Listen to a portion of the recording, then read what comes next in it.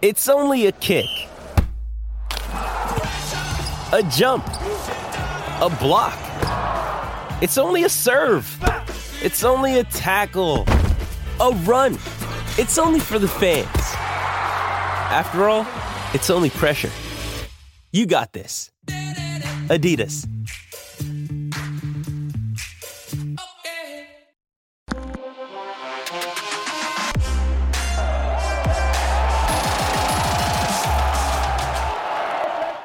All right, we have a very special edition, guys, of Blue-White Breakdown this week. I'm Bob Flounders, joined as always by Greg Pickel, but we have some special guests.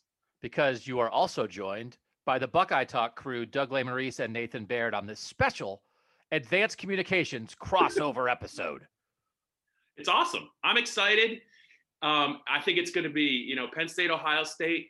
Going to be a very interesting game. It's going to be at Beaver Stadium, but there won't be a whiteout. And both teams come into the game, guys, probably, with a little bit different mindsets after what happened on Saturday. Greg, let's just real quick. Greg, I hope you're well. I hope Lola is well, the golden retriever, your golden retriever. But let's just get to our guests right away. Doug and Nathan, we have a lot of questions about Ohio State and where they're at, but also I'm sure you guys want to know some stuff about 0-1 Penn State. But, Doug, I've known you for a long time. We've done these before. I'm excited. And even though Penn State's 0-1, I think it's going to be a pretty interesting game. I think it feels like, Nathan, that's what everybody's assuming from Ohio State, that, yes, we know Penn State lost, but we talked on our previous podcast how many yards Penn State put up, how Penn State doesn't seem afraid of Ohio State like a lot of teams do. And we just got off with Ryan Day, and Nathan, it felt like that's what Ryan Day was indicating, that they're expecting the regular kind of Penn State brouhaha. Yeah, I think, much like we talked about with me when I was doing my AP ballot, I think if you look at that game and how it unfolded, you take a lot away from the way that Penn State outplayed Indiana more than you take away from the fact that there was some mistakes made by Penn State, to be sure, but then this controversial ending to the game that gives Indiana the win. I think if I'm a coach watching that game, I still come away with a lot of things that I'm concerned about as it relates to Penn State and the things that they did well in that game, more so than maybe just a couple of the dumb things that shot themselves in the foot that cost them the win there. That said, all of our Ohio State Tech subscribers just want to know when James Franklin's going to get fired. So you know where people's heads are here in Ohio. Yeah, and Greg, you can address this.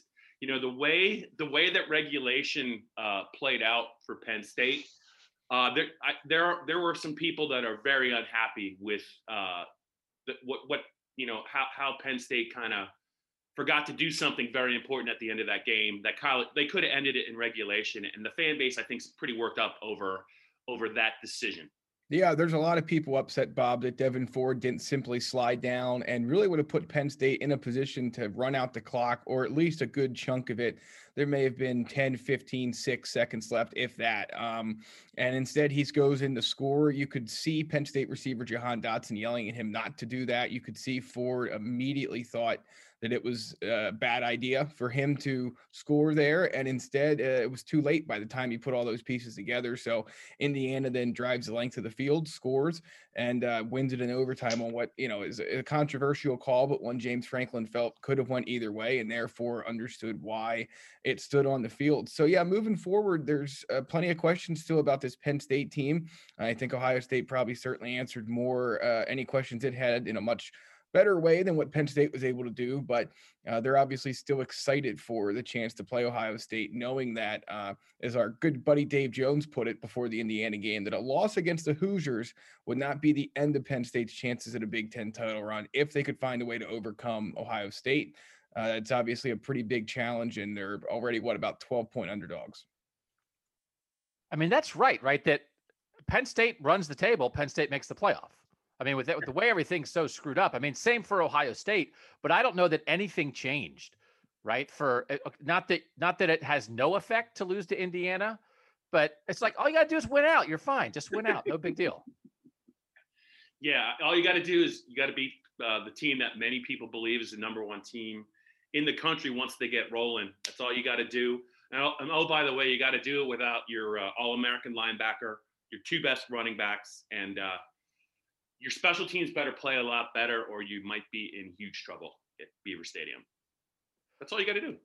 Yeah. So, and you've got to overcome this thing. And I do want to ask this kind of off the top for you guys, because we have a couple questions from our Ohio State Tech subscribers to ask our Penn State experts here. And as I said, I have 3 questions that are all on the same lines. It's just interesting. I don't know it's always interesting what the thought process is of the actual fan base versus what people think on the outside, what the thought process is. Does it match up? We have this from the 513. At what point is James Franklin on the hot seat for not being a great in-game coach? His recruiting has carried him for years where he is elite, but he has cost them a number of games with his in-game coaching. We have another similar question from the 801. How does the fan base feel about Franklin? Seems morale and recruiting have dipped this year. Is the program beginning to sour on him? Or is that just sentiment from outside observers? And then from the 678, what's the likelihood that James Franklin gets fired after this year? It feels like game management and recruiting have dipped this year. And is Penn State wanting more someone like PJ Fleck or Luke Pickel who could slide right in? That is where Ohio State people are with the program that by far has challenged Ohio State more than any other program in this conference. But yet, that's what Ohio State fans are thinking. Is there any truth to any of that among actual Penn State fans? Oh, they're pretty riled up, Greg. I want to get Greg's perspective on this. My theory is a lot of those questions I think are being asked by the Penn State fan base, but the issues go hand in hand, right? So it's great that Penn State has played Ohio State off its feet most of the times they've played the last few years. But the other way you can look at it is they've blown 2 double-digit leads in the second half to the Buckeyes. And, last year's game was 28-17. I didn't really it felt like Ohio State probably played their C game, and that they just turned the ball over too much.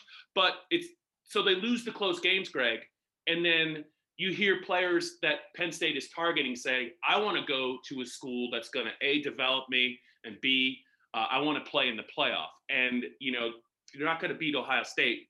None of that's going to happen. So I think you're starting to see that affect Penn State's recruiting.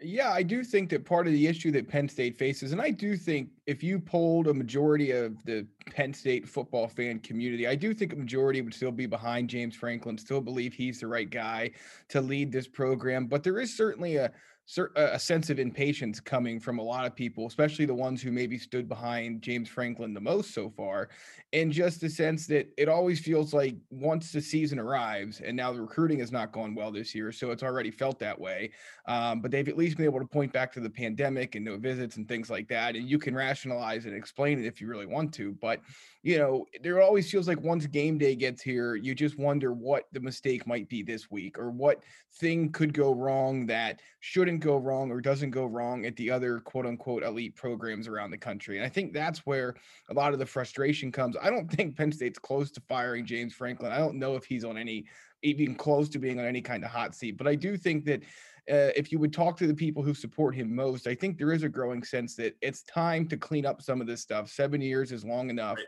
You have maybe the most talented roster you've had, even without, that was before Micah Parsons left. Noah Kane and Journey Brown missed time, and some other guys are out of there too. So, but they still have a ton of talent, certainly much more than when James Franklin got here. And yet some of the same coaching mistakes he first made, especially on game days when he got to Penn State, are still taking place. And I think that's starting to really wear on the Penn State fan base year in and year out.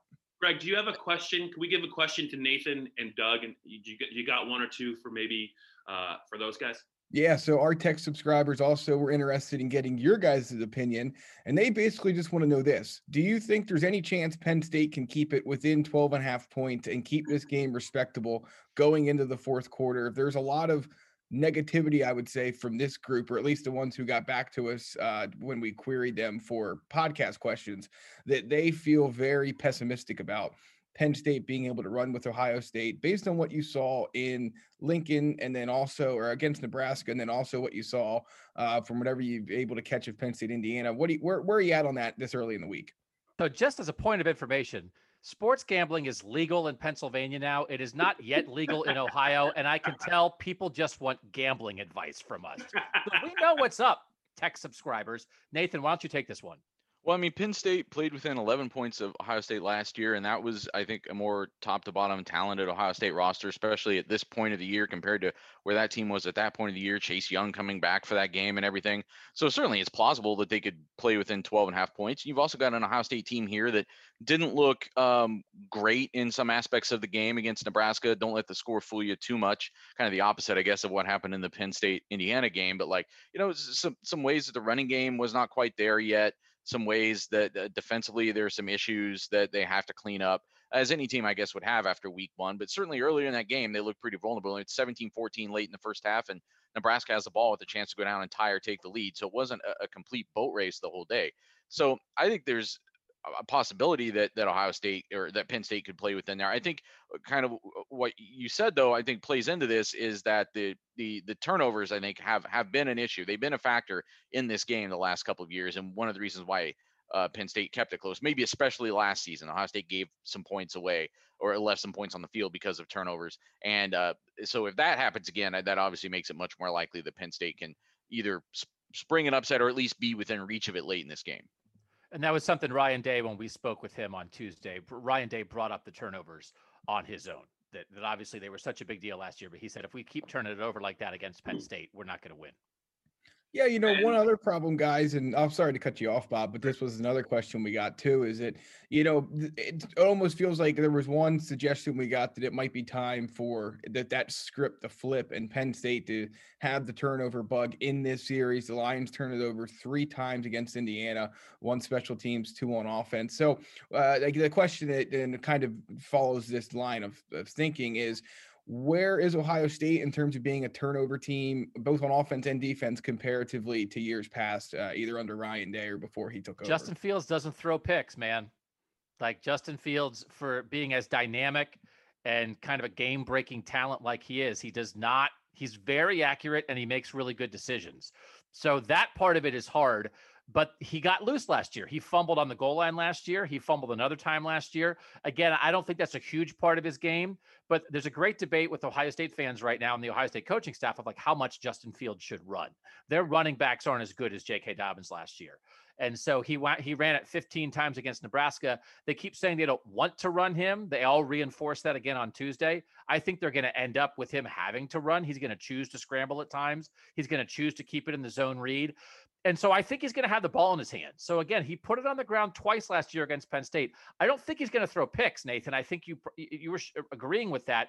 But their running backs are new, and I wouldn't be surprised. I don't know if Penn State's going to go after it, be trying to strip the ball out. But Nathan, Ohio State could put the ball on the ground maybe in a game like this. Sure. And for the Penn State fans who are listening to this, Fields threw 3 interceptions all of last year, and 2 of them were in the national championship game, including the one on the last play of the game. Or the semifinal. You're right. The playoff semifinal on the last play of the game. So that gives you some idea of just how rare those are for him. And he was 20 of 21 passing in the first week. So, but I agree. I think it's the running game where Ohio State's more vulnerable to turnovers, and small sample size. We don't really, I don't think, have a great grasp on these starting running backs and how they hold on to the ball. I really don't remember much from Master Teague in that capacity last year, but he was definitely the secondary guy after J.K. Dobbins. So a lot of times he was getting a lot of his yards at times when, frankly, we were already writing about what had already happened in that game.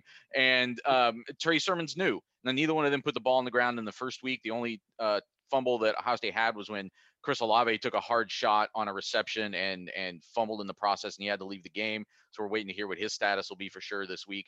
But I agree with Doug that I think that if Penn State's going to take it away from Ohio State, it's going to more likely come in the running game or maybe in some kind of special teams miscue, because Garrett Wilson did have trouble with that last year. As dynamic as he potentially is in the run game as the punt returner, he definitely got loose with it a few times. His feet and his hands moving before too soon or taking his eye off the ball. So that's something to keep an eye on. So this is a question, again, from our tech subscribers at Ohio State that relates to this for Greg and Bob from the 614. How will Penn State scheme defensively for the Ohio State passing attack? How can Penn State slow down Justin Fields and these receivers? That was the thing that worked best for Ohio State in the opener. Bob and Greg, can Penn State, either with the pass rush or with good coverage in the secondary, try to slow down this Ohio State passing offense? Well, I would say I think Ohio State's got Penn State in a little bit of a bind in this game. And the reason I say that is James Franklin knows the difference in last year's game was Justin Fields' legs. If you just look at the plays he made on 3rd and 4th down, when they had Micah Parsons in the game, it's 3rd and 5, he gets 14 yards on a quarterback draw. It's 3rd and 12, he runs a quarterback draw for 17 yards. It's 4th and 5, and Ohio State's driving a quarterback draw for 22 yards. They just, and this is with a pretty good linebacker group, they just couldn't contain him, and he also can extend plays with his feet. But if you get worried about that too much, they have those wideouts on the outside. I just don't know, with a linebacker group that is very untested, and now that they're going to be missing a starter in the first half, Jesse Luketa will not play because of a targeting call. I just don't know if you're Brent Pry, Greg. I don't know what the priority is. I mean, because on the one hand, Penn State should be better covering the receivers, because Tariq Castro-Fields and Joey Porter Jr. looked very good against Indiana, but Ohio State isn't Indiana, Greg. They have some fantastic wideouts. I just think that eventually the dam is going to break on Saturday, because you can play great defense 80% of the game against a team like Ohio State, but with that skill and that speed and Justin Fields being able to do so many things, you just got to mess up on 2 or 3 plays and it's the ball game.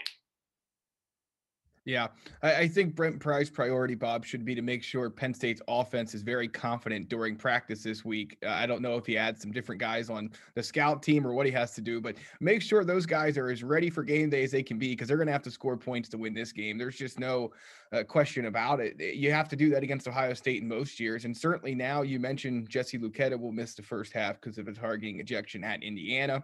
They're already starting a young guy in Brandon Smith and Ellis Brooks inside and out. Now Lance Dixon will get called on more. I didn't think the linebackers were bad against Indiana, Bob, but you could tell that they were working together as a unit for the first time. And if they get out of their assignments, and if they get out of their gaps, and they do it early and they do it often, and if the defensive line cannot, there were a lot of close calls in Bloomington, Bob, where Shaka Toney, the Penn State defensive end, or Antonio Shelton, the defensive tackle, were very, very close to finishing off Michael Penix Jr., and they were just a step late. And that was the same thing happened quite a few times with Justin Fields and some of these other Ohio State offensive players over the year. That's one thing about Brent Pry's defense. It has some awesome stats, but there are times when they're just a little bit too 1 second, half second late, and it's allowed other teams to make big plays against them. And the other problem too is, if you didn't get to watch the game, there were at least 3 or 4 instances where either Michael Penix Jr. missed a wide open receiver down the field, or in the case of his tight end Peyton Hendershot, the 4th quarter, he just dropped it. And Ohio State may suffer some drops, but I can guarantee you this: if Ohio State and Justin Fields have some of the, with or without Olave, if he plays or if he doesn't, if they have some of these receivers as open as some of Indiana's guys ran free, I don't think Justin Fields is going to miss them like Michael Penix did. And then it'd be a different conversation had that not been the case at Indiana. I'm curious about this, and you brought his name up, Greg, and this isn't from a texter, but it's from a texter named Doug. I do get my own texts, because sometimes my ego is so huge. I want to write something and then read what I just wrote. The arguments he gets in with himself are probably just epic. It's just him in his basement yelling for nonstop for 2 hours. Slightly different voices. Flounders knows. He knows what I'm like. The idea of Shaka Toney being the best pass rusher in this game, which I don't know if we go back, Chase Young, Nick Bosa, Joey Bosa, when has that ever been true? We have saw it with Ohio State. They didn't get a great pass rush. They have a defensive end rotation with 5 guys. We're kind of waiting to see who emerges there. There isn't a Chase Young kind of guy that's apparent right now, but I'd like to get Nathan on that, where he thinks the defensive ends for Ohio State are going to be by week 2 for this game. But then Greg and Bob, how much can Shaka Toney or this Penn State pass rush, do you think, have an effect on Justin Fields? Bob, if you guys want to go first with that. Yeah, so I just think that the danger with Fields is Shaka Toney and Jason Alway, the other starter. Jason Alway didn't have a great stat line against Indiana, but he was in the backfield the whole game. This is a first-year starter who might be literally the greatest winter conditioning athlete in Penn State football history. He's the 260-pounder that runs like 4.4. It's obscene what he can do. but he looked like a football player against Indiana. Didn't finish. The problem when you pass rush against Justin Fields is if you get too far up the field, he's going to go out. He's going to cut right inside, and then it's him against the young linebackers, and it's going to be 25 yards. I just think they have to be very disciplined when you rush a guy like Justin Fields because he's such a great athlete. Sean Clifford is an athlete, but he's not an athlete like Justin Fields. And I would expect, even though Penn State's got a pretty good left tackle, the right tackle was worked over by Chase Young last year, Will Fries. I think if you're going to attack Penn State's offensive line, that's kind of where you want to put your best pass rushers, probably over the right tackle. And you know pretty much where Sean Clifford's going to be, pretty much. He's just not quite as athletic as Justin Fields. And he got hurt in the Ohio State game last year, but really he was hurt going into the game. And they talked about not running him nearly as much this year, but now the running game, they don't really have an inside runner. Devin Ford's more of an outside guy. Clifford ran the ball 17 times against the Hoosiers, and eventually it's going to catch up to him. You just can't run the ball that much between the tackles in the Big Ten and then hope to be, upright for the month for late November. I do expect Penn State's offensive line to have some issues, I think, against the Buckeyes pass rush, because I know they have great athletes.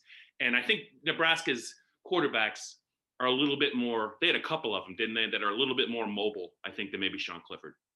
That Jason Otway name for Ohio State fans, that's the guy Ohio State was in on right until the end in the recruiting process. And so I think it's had even maybe a better career, at least from here, than maybe people expected. That guy was a big time recruit, but to hear you talk about him that way, not that, Ohio State should be fine without him, but Nathan, we sort of talked about that, what they did or didn't do in week one. Nathan, how do you think these Ohio State defensive ends will play against Penn State and getting after Sean Clifford? Well, I'm really curious to see it. We didn't get to ask Ryan Day, or I guess we had the opportunity, but nobody really did ask him about that defensive end rotation today. If you had told me going into week one that Jonathan Cooper was going to play twice as many snaps as Zach Harrison, I would have assumed that there would have been some kind of an injury situation involved. And as far as we know, there wasn't. That was kind of a surprise. I mean, some of the more dynamic, talented guys. I mean, he's the number one example, I suppose. He was fifth in snaps among the defensive ends. So I think that's something that we want to see progress as the season goes on. If that was just a one-game thing as they were trying something, or if for some reason he is farther back in that rotation, because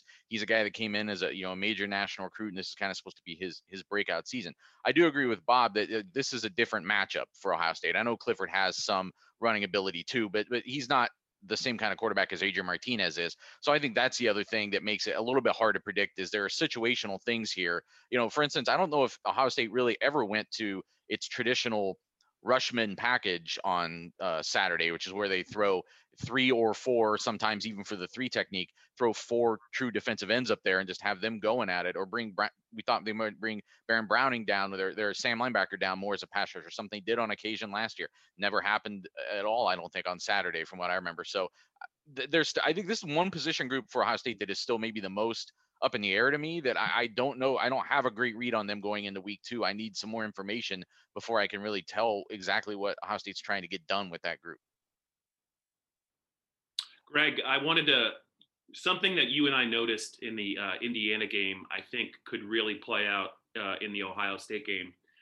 And that is Penn State's wide receiver group is A, a little bit young, B, a little bit unproven. And it didn't really seem like they were getting open very easily. I'm not talking about Pat Freiermuth, the tight end. It just seemed like they struggled to get open, and Sean Clifford had to pull the ball down, or he wanted to throw it, but nobody was open. And it wasn't until late in the game, I think, when IU got a little tired because they were on the field, that some guys began to break free. I know that Ohio State always has good corners, and I know Sean Wade is back, and I'm sure they have some other guys that are 4 or 5 stars that will only get better as the season progresses. But Greg, what is your level? And maybe we can direct this to our Ohio State guys. What is the level of concern that Ohio State's just going to line up and press man and say, good luck trying to get any separation, and then they're just going to go after Clifford? Yeah, I mean, it's going to be up to Kirk Shiraka to find a way to, number one, get a rushing attack going and have it be more consistent without the first two guys who were on the depth chart 3 weeks ago. And Journey Brown, who has an undisclosed medical condition, could come back, maybe won't. We don't know yet. Definitely doesn't sound like he's playing this week. And then Noah Kane, who is out now for the season after suffering an undisclosed injury that appeared to be lower body early, very early, about 5 plays into the opener at Indiana. So he has to work with that. Kirk Shiraka does, the first-year Penn State offensive coordinator. But yeah, I mean, and I'll throw this back to Doug and Nathan. And there's always a couple of guys that fans may not have heard of from recruiting or whatever. Now, in the case of Ohio State, when you look at the depth chart, I think everyone's heard of Julian Fleming, so that may not be quite a good segue for you guys. But for Ohio State fans, there's two young receivers, first-year guys, Keandre Lambert-Smith, Parker Washington, both played a pretty nice role and did a nice job for Penn State at certain parts of this game. But you could tell each of those guys was just starting to get his feet wet. Washington had a big catch late. Jahan Dotson is the veteran and leader of that group. But if Penn State's going to win this game, guys, or even be in the conversation for winning it down the stretch, they will need those two to get open and be more consistent earlier and often, because they have some veterans. Cam Sullivan-Brown's one, Daniel George is one, who I think a lot of people expected those guys to take a bigger step forward going into this season, and it hasn't happened yet. So if Ohio State does line up that way, and they'd be very smart to, Penn State's going to have to rely on its youngsters. And I don't know if Ohio State has anybody else like that, but they're going to have to rely on their youngsters to really help lead this offense down the field. So we know, as Bob mentioned, Shaun Wade is back. I think has a case to among the best defensive backs, among the best cornerbacks in the country. But the other guys there in the secondary for Ohio State are young. And they last year did run a mix of cover 1 and cover 3. We're still kind of curious exactly how that's going to emerge this year with Kerry Combs as a first-year defensive coordinator. But Nathan wrote about this guy coming off the game. Sevyn Banks is a guy. He's a third-year player. A lot of young defenders from the class of 2018 for Ohio State getting a shot this year. Nathan, how did you think Sevyn Banks played? And when we talk about, hey, if Greg and Bob are saying Penn State's got to be able to get open and throw, do you think Sevyn Banks and some of these other young OSU corners are up to the task of not letting that happen? Well, it's actually more accurate to say that they're inexperienced in the secondary than they are young, because Sevyn Banks is a third-year guy. Marcus Williamson, who is their starting slot corner now, is a senior. Cam Brown is another guy who's a third-year guy. Tyree Johnson, another corner who's on the bench, is a third-year guy. Josh Proctor and Malik Harrison, the safeties, are third-year guys. So they're guys who've been kind of waiting in the wings behind these guys who are in the NFL now. The two first-round starting corners that were picked last year, and Jordan Fuller's having a nice start, despite his low draft status for the Rams. So I thought it was a good first game, or a good kind of, that whole defense is kind of setting a baseline in the first week. I thought you saw good and bad from that group, but they need playmakers on defense. Sevyn Banks showed that might be something he can be. Had a 55-yard scoop and score for a touchdown in the game after Pete Werner, one of the other veteran linebackers, knocked it loose. So they've got to find a way to come up with some plays like that over the course of a game and over a course of a season. That was really the only instance from the first week. I still think that's what still needs to maybe come out of this defense a little bit more. But again, some of it, even though they've got some guys who are back as starters on defense, some of them are switching spots, especially at this linebacker group. So 9 of the 11 spots have had a first-time starter on Saturday at that position.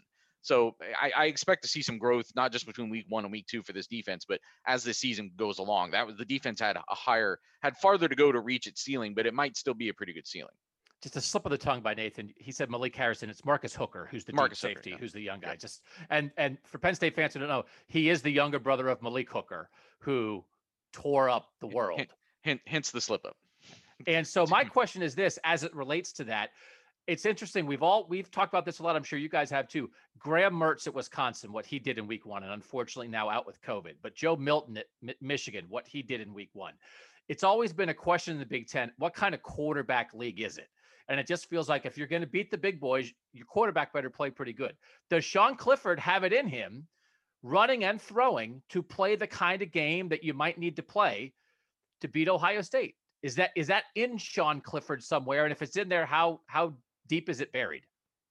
I mean, I just think that if you just look since James Franklin has been at Penn State, they've played, I think I got this right, they played 6 times and Penn State's 1-5. And the year that Penn State won, it was really a defensive game. Ohio State led late, but neither quarterback really distinguished themselves. And I think it was part of the reason was Penn State's pass rush in the crowd really limited what Ohio State could do in that game. But Trace McSorley, I don't think, was particularly great in that game. It was really a defensive game, but every other game, Ohio State's quarterback, I thought was the difference in every other game, whether it was JT Barrett in overtime in 2014, whether Cardale Jones starts the game in 2015, JT Barrett, who's still relatively healthy, relieves him, and he has an amazing game at the Horseshoe. 2017, he was the best player on the field in the fourth quarter. 2018, Haskins gets his act together in the second half, and they kill Penn State with underneath throws and broken tackles, but Haskins makes the throws. And, last year we talked about what Justin Fields was able to do, even though he made some mistakes, the plays he was able to make with his legs. I think that Sean Clifford had a very rough first half against Indiana. This isn't a more athletic defense that he's going to see. Greg, I would expect him to play a little bit better, especially because he couldn't play really very well in last year's game because he was hurt. But he's just not at Justin Fields' level. And when you look at this game, it's hard to see the formula for Penn State to win without their All-American linebacker. And when they have a good quarterback, but a quarterback that I don't think is nearly as good as Justin Fields. Yeah, I don't know how you could disagree. I mean, Clifford at Indiana, 24 of 35, 238, 3 touchdowns, 2 interceptions. There were moments, we climbed a pocket late. I believe it was Washington who he hit down the sideline. There were moments in that Indiana game where he looked good. I mean, he looked like a guy who maybe is not going to be at that level, but could at least be serviceable enough right below that level to get you in and keep you in a game like this.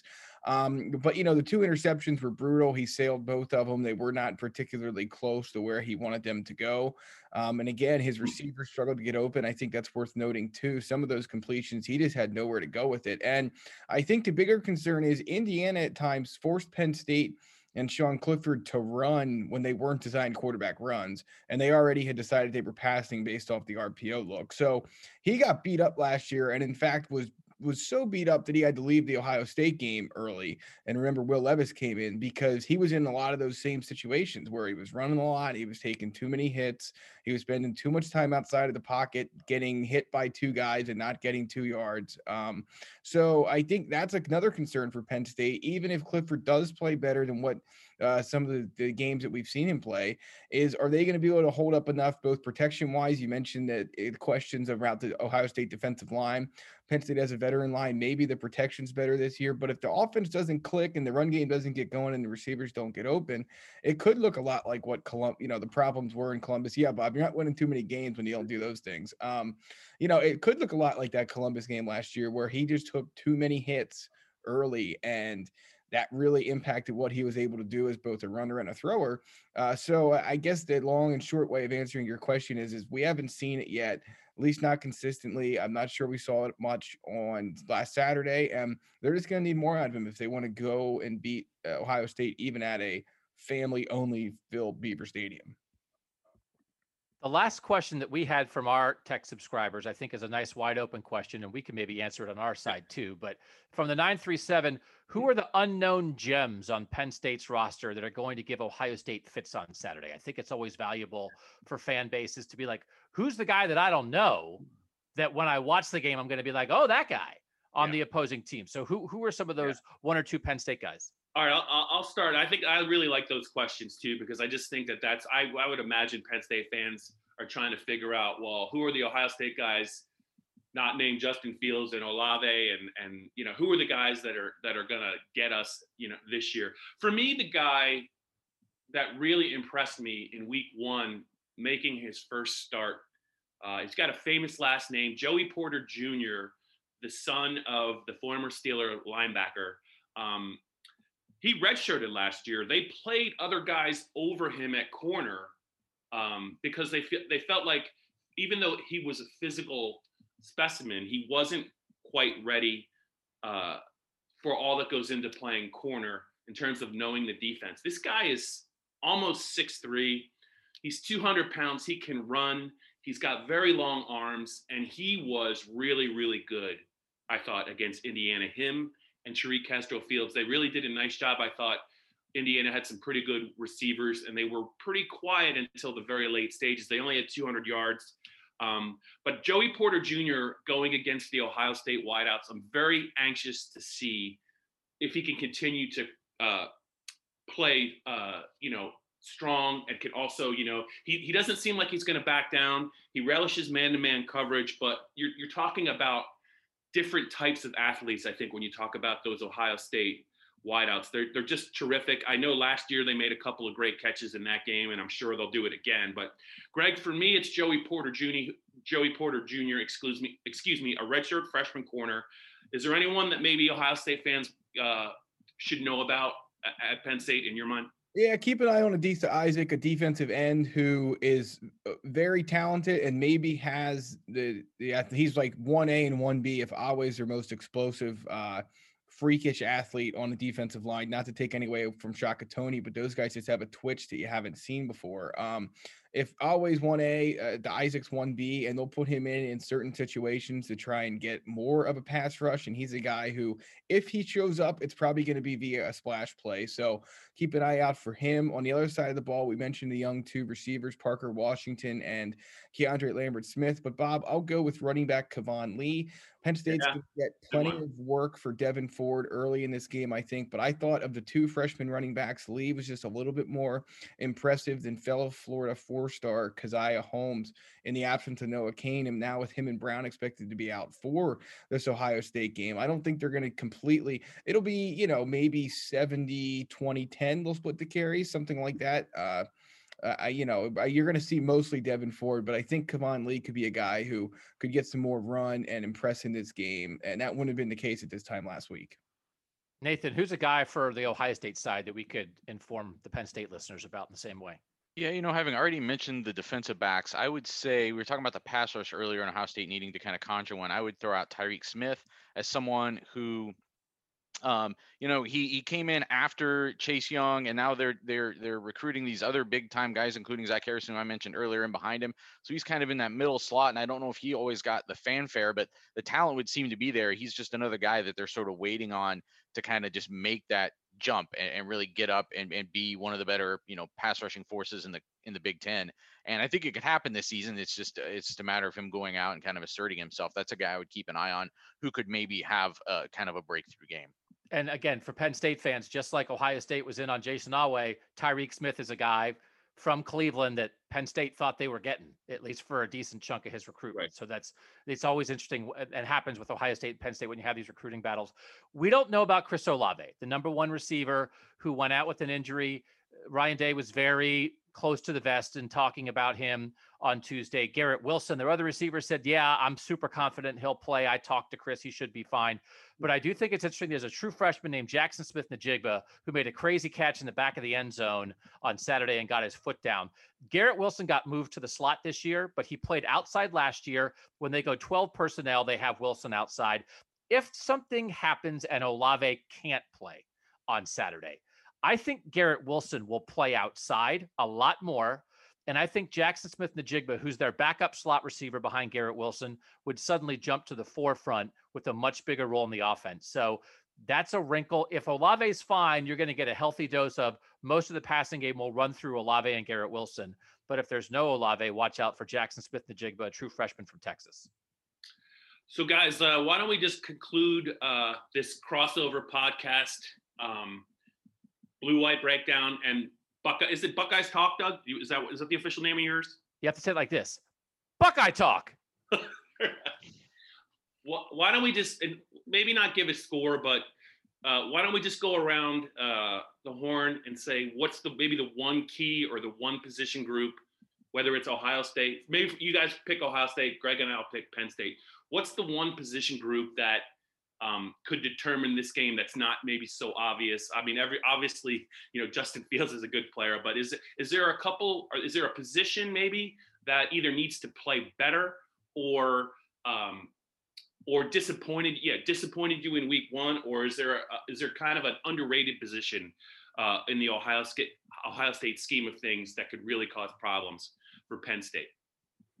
I'll jump in with the running backs. We talked about it a lot on Saturday. They just don't have a J.K. Dobbins type guy. Ryan Day admitted it on Tuesday. He thought there was some hesitation early. He thought maybe they could have done a better job with finding holes, but he thought they got better in the second half of the game. He did say Nebraska kind of threw some weird fronts at him. But I'm just very curious, not that you can do it, not that you can stop Justin Fields in this passing game, but if Penn State sells out to say, we're going to, drop 8, we're going to have nobody in the box, we're going to make Justin Fields try to find little windows, but go ahead and run on us. We dare you to run on us. I'm curious to see, is Ohio State's run game good enough to do that? Their offensive line is really good, but I still have questions about Trey Sermon and Master Teague at running back. So there's been a lot of dispute. Were they actually fine and the holes just weren't there? Or I thought they just seemed slow to the hole, not great vision, a little hesitant at times. So I'm really curious what the running backs look like in week 2. Nathan, what you got? Yeah, it was actually going to be my answer. And then correlated to that being an offensive line that I think is probably going to come into this game with a little bit of a chip on its shoulder, or a little bit of a, we want to show more than we did in the first week, because they're supposed to be one of the best offensive lines in the country. I don't think they ever really asserted themselves as such in that first game. Talked to Josh Myers today, the returning starter at center, and I thought he kind of tiptoed around it a little bit. Like, he kind of said, yeah, there were some things we could have done better. Other times where he's alluding to the fact that, the holes were there, and for whatever reason, it just didn't happen, which I think, if you read into it, I thought it spoke a little bit to what Doug is saying. Sometimes it's bad luck, and then maybe sometimes it's guys need to hit that hole harder in a better way with some more authority and take matters into their own hands a little bit. So I think both sides of the running game, the way the offensive line will be out there kind of paving the way, then the running backs taking better advantage of it. I think they're both challenged to come into this game and have better performances. Greg? Yeah, I would say it's Penn State's front 7. If you're going to need to score points to win this game, but they're also going to have to make a stop or two along the way. And without Jesse Luketa, Penn State's front 7 will be working with, I would assume it'll be Lance Dixon at a starting linebacker spot. So that'll be a changed wrinkle compared to what they had been working on during the shortened camp and then leading into obviously game week last week. So that's new. But, we saw some flashes from the guys like Jason Alway and Adisa Isaac and Shaka Tony. But you know what? To win a game like this, even at home, you're going to have those guys just get a few more plays where they make a difference. And on a 3rd and 3 or a 3rd and 4, they crash in and stop Ohio State. So for me, you could pick a number of Penn State groups. I'm going to go with the front 7. I think they are key to Penn State holding on here. And again, the better you pass rush you have, the more chance you have to take what is green and somewhat green, somewhat experienced secondary, maybe a little bit more out of play. Yeah, and I'm just going to be watching, Greg. With no Journey Brown and no Noah Cain. Noah Cain isn't really a flashy runner, but he was a guy that could consistently get yards inside for Penn State when he was healthy. Devin Ford, the starter, I don't think he is really that type of a runner. He's not nearly as big as Noah Cain, and he's at the stage of his career where he's probably always looking to bounce stuff. To me, I know they're young, but Penn State's wideout group, Penn State struggled to make chunk plays against Indiana until the very end of the game, when Kirk Shiraka schemed up that 60-yard touchdown pass to Jahan Dotson. That was kind of a tricky play design, and I think they kind of confused Indiana to get that guy open. I don't know if it was a pure athletic move that did that, but I do think that Penn State's receivers are going to have to make more plays. They're going to have to break some tackles when they catch the ball. There is no KJ Hamler on this team to turn a 5-yard pass into 93-yard touchdown like 2 years ago in State College when he did that. I just think that they're very raw. They didn't have a spring. They're not really 5-star guys. Justin Shorter, the 5-star, didn't work out. Hamler's in the NFL, and you just can't. The passing game just can't come down to, we're going to try and throw the ball 8 yards to Pat Freiermuth. Somebody is going to have to make plays, because Greg, as you said, you got to be able to score points if you're going to hang with Ohio State. And I just wonder how many chunk plays Penn State can generate in this game with no proven runner really, and some real questions at the wide receiver position. And if Jahan Dotson is your best receiver and he's a good receiver, I have to think how he's going to see probably an awful lot of Sean Wade. And if that's the case, who is the skill guy that's going to show up in the passing game for Penn State? I have some real questions about that. If they were playing later in the year, I might feel better about that group because it's really not fair to expect, things to go, smoothly right out of the chute. But I think that's a tricky matchup for Penn State in this game. I'm curious to see how it plays out. All right, so we're doing this every week. Is that right? It's an official crossover every week now, even when they're not playing each other? Do it. I'm sure we'll get some Penn State questions from you guys. And I know Greg will tell you, like, Penn State fans always want to know what's going on at Ohio State, just because they're the guy you got to catch. They're the guy, that's the program that's making the splash in recruiting. And it is big brother, little brother right now, I think, until Penn State can ever finish out some of these close games. I mean, I would love to do that, but I don't know how Greg feels about it. Well, I'm sure if Penn State wins this game, I can tell you right now, our readers will want to hear more about what you guys think about Penn State the rest of the way than they will about what anybody thinks about Maryland, Rutgers, or Michigan State, or Illinois, or any of the other teams Ohio State's playing. Well, I do say this is the one thing about this Ohio State-Penn State game this week is it is a great undercard and a table setter for Ohio State Rutgers in week 3. It's good that Ohio State can get a game like this to try to take it up a level, approaching what they're going to face when Rutgers comes to town. Hey, Greg Schiano taught Michigan State a lesson in week 1. I wouldn't sleep on those Scarlet Knights. I would not do it. I'm really curious before we close. Honestly, Greg, would you agree? No one really wants to give Indiana credit for playing a gutsy game against a Penn State team that's always what Ohio State does to Penn State, winning close games. Penn State's done it to Indiana forever. And I just feel like maybe Indiana's a pretty good team. And it's not, yes, Penn State made a ton of mistakes, but, the Hoosiers made a ton of plays when there was no other choice. There was no room for error, and those guys all played better. I just think Indiana might be a pretty good team. Yeah, I think if Penix Jr. can be a little bit more accurate, that's a group that has some talent at a number of key positions. And, I don't know how great they are defensively, but they always seem to find a way to get a stop when they need one. And yeah, I think Indiana deserves a lot of credit. Penn State certainly did enough to lose the game. Indiana certainly did enough to win it. I think a lot of the focus, and you can say it's right or it's not, has been put on all that Penn State did to lose that game. And I certainly think Indiana deserves some credit for what it was able to do as well. It did not like Penn State tried to hand them a drive to tie the game after Devon's Ford touchdown. And they could have easily went away after Penn State scored in the opening possession of overtime. They didn't, and they walked away with the win because of it. This was fun. I'm still marveling at Ohio State's got a player named Seven Banks. I don't like that name. I love that name. It's my favorite number. I'm going to be watching him on Saturday night just because of his first name. How about that, Doug?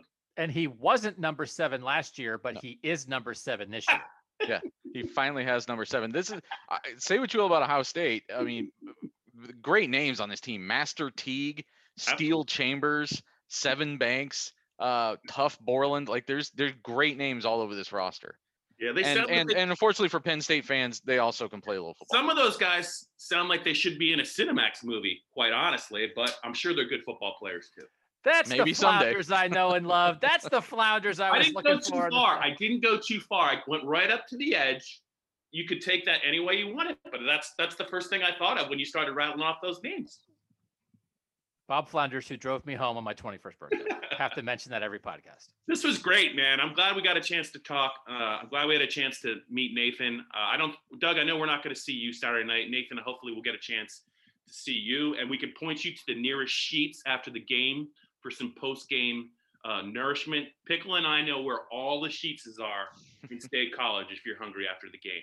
I know Sheets well. My best friend lives in Pittsburgh. I've stopped at many a Sheets over the years. I'm looking forward to it. All right, guys. Greg, any last thoughts?